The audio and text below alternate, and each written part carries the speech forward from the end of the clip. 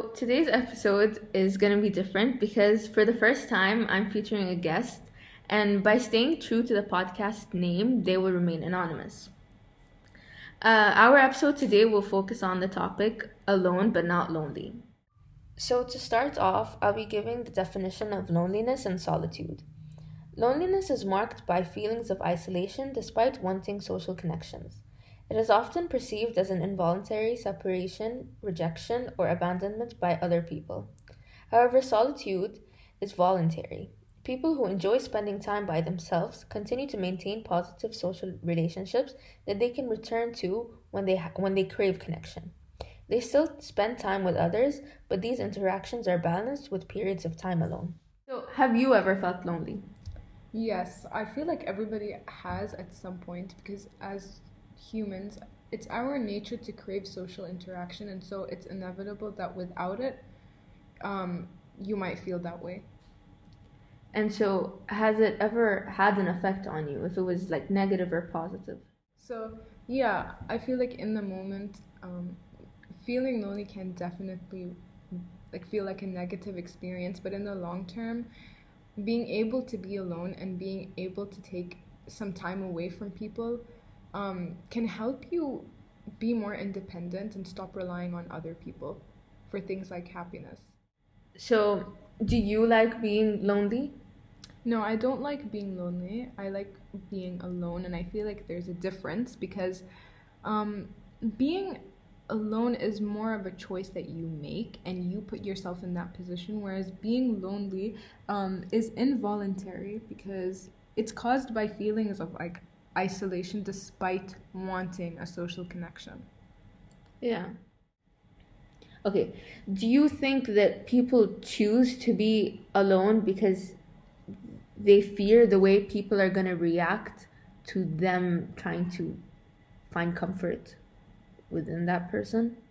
It's like when you confide in people and you feel like they don't really understand what you're going through, and it isn't like completely their fault. It's just that sometimes you don't always understand what other people are going through, mainly because you've never been through it yourself, so there's no way that you could really like bond with them in that way. And so I feel like people just resort to like dealing with things on their own.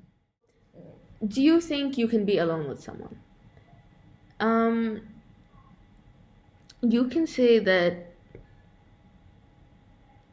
if you'd feel a specific amount of like comfort during your time with a specific person, there can be a time where like we're both sitting in each other's company, but we're both doing our own thing, basically. Yeah. And in a sense where it doesn't feel awkward or that like you're ignoring each other, but more of just like enjoying each other's company in silence. Yeah. I was just gonna say, yes, I do feel like you can be alone with somebody. Not physically, obviously, but you can be alone in your own thoughts while having somebody else's company, basically. I don't understand that. Basically, let's say me and you are together, but it's like completely silent. Like I'm alone in my own thoughts and I'm doing my own thing, you're doing your own thing. Yeah, but okay, yeah. That's what I meant though. Yeah, so for example, disconnecting to some people can be a coping mechanism or a defense mechanism where they kind of feel like they subconsciously fall into it. It's like a protective thing that just allows them to have a safe fall to what they're going through. But if you're looking at it from like an empath's point of view, to them, they kind of feel through other people. And so this kind of adaptation thing they go through is when they sense what other people are feeling, or like they'd focus on their movements and their expressions, and according to that they just adapt how they're feeling. And that can be very burdening because you let go of your baseline of your feelings, and you'd kind of let the other person that you're focusing on control you through their feelings. And so that has a really huge negative effect on your mental health in so many ways. So do you think that's like part of the reason people tend to put others' wants before their needs? Yeah, because to them, there are actually two factors to that. Some people do it because they don't want to deal with what they're going through, and so they'd rather focus on other people and kind of help them in a way. And that's also another coping mechanism that doesn't last long, because eventually you'd have to deal with your emotions. Yeah.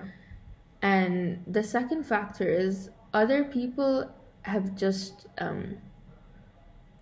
I don't know how to explain it, but like they've just always been that way. It's like they always put other people before them. And obviously that always has a negative effect, because always allowing people's like comfort come before yours. Like it's when they say you can't give from an empty cup. Like you're gonna be completely drained, and so you can't really help someone else. You might actually be pulling them down with you. Yeah, so I was about to say that I like to be alone, but if I let myself wonder a lot, I end up in a dark spot. Yeah.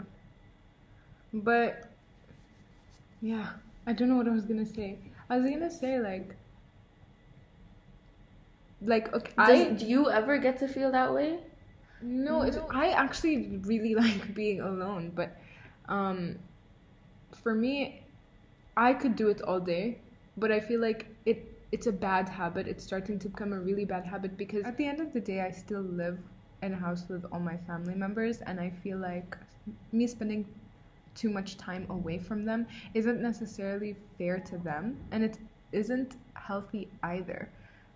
Because I'm not really interacting with them as much as I should be, and I feel like that's a habit that I need to work on. Has loneliness added something to your personality or your view on the world?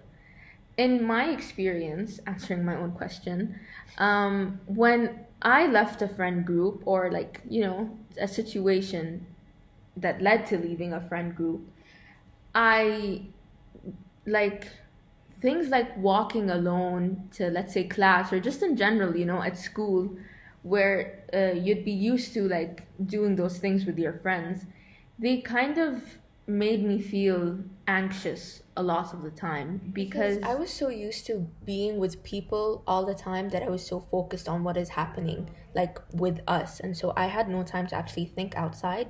But then when I became alone and like I had to go through things by myself, it felt different. So when you're with a group of people, you're kind of too focused with them and what you're doing with them, that when you end up being alone, your mind subconsciously forces you to look at yourself from other people's perspectives. And so like if you take the example of walking alone as to when you were walking with people, you'd kind of be like, okay, I bet now people are looking at me and saying, oh, she's alone, that means she's lonely, she doesn't have any friends because she's walking alone. But like you said, in reality, if you actually think about it, while you're walking alone now, you don't really, like, you're too bothered with your own self to actually think about, oh, look, this person's walking alone, there's something wrong with them. I feel like you kind of start to think irrationally, because like if you think about it, you've never really looked at somebody walking alone and said, oh, this person's so lonely, I bet they don't have any friends. Yeah. Although I understand where that all that anxiety comes from, because for example, if you're in a friend group, your personality or like who you are is kind of forced to merge and match all of the others. So in a way, if you end up being removed, or you choose to remove yourself from that kind of atmosphere, you would struggle to find yourself at that point. And I think that's why I think it's important to be alone, because you'll be more independent. Yeah. So we're coming to the conclusion of this episode, but before we do that, I have been working on this podcast for a couple of months now, And the feedback I've received from all the listeners is genuinely very overwhelming. And so I've decided to finally introduce the idea that I've had in mind for a while now. And it's the anonymous forum, where you'd be able to share your ideas or just a place that you can confide in and be able to speak without being judged. And this will allow you, the listeners, to kind of have an input to the content being used, as the next episode will be how I am going to respond to your submissions, basically. They will all stay anonymous. I wouldn't even know who they are. And that is something that I would really like to see work with this podcast. So what do you think about this idea? Because I've had it from like the beginning. I just thought of having a couple of introductory episodes to gradually get the viewers used to basically, listeners. Sorry. Okay, so I think it's a really good idea, especially since you've already had episodes out, so people like kind of already know how you approach situations and how you deal with them. So I feel like being able to sort of like submit what you're going through so that you can talk about it on your podcast makes it more personal to the listeners. I'd like to conclude this episode by thanking our special guest for taking the time to be here today. So thank you. Thank you for having me be the first guest on your podcast. So as usual, if you've got this far, thank you for listening and talk to you next time. Yours sincerely, Anonymous. Bye.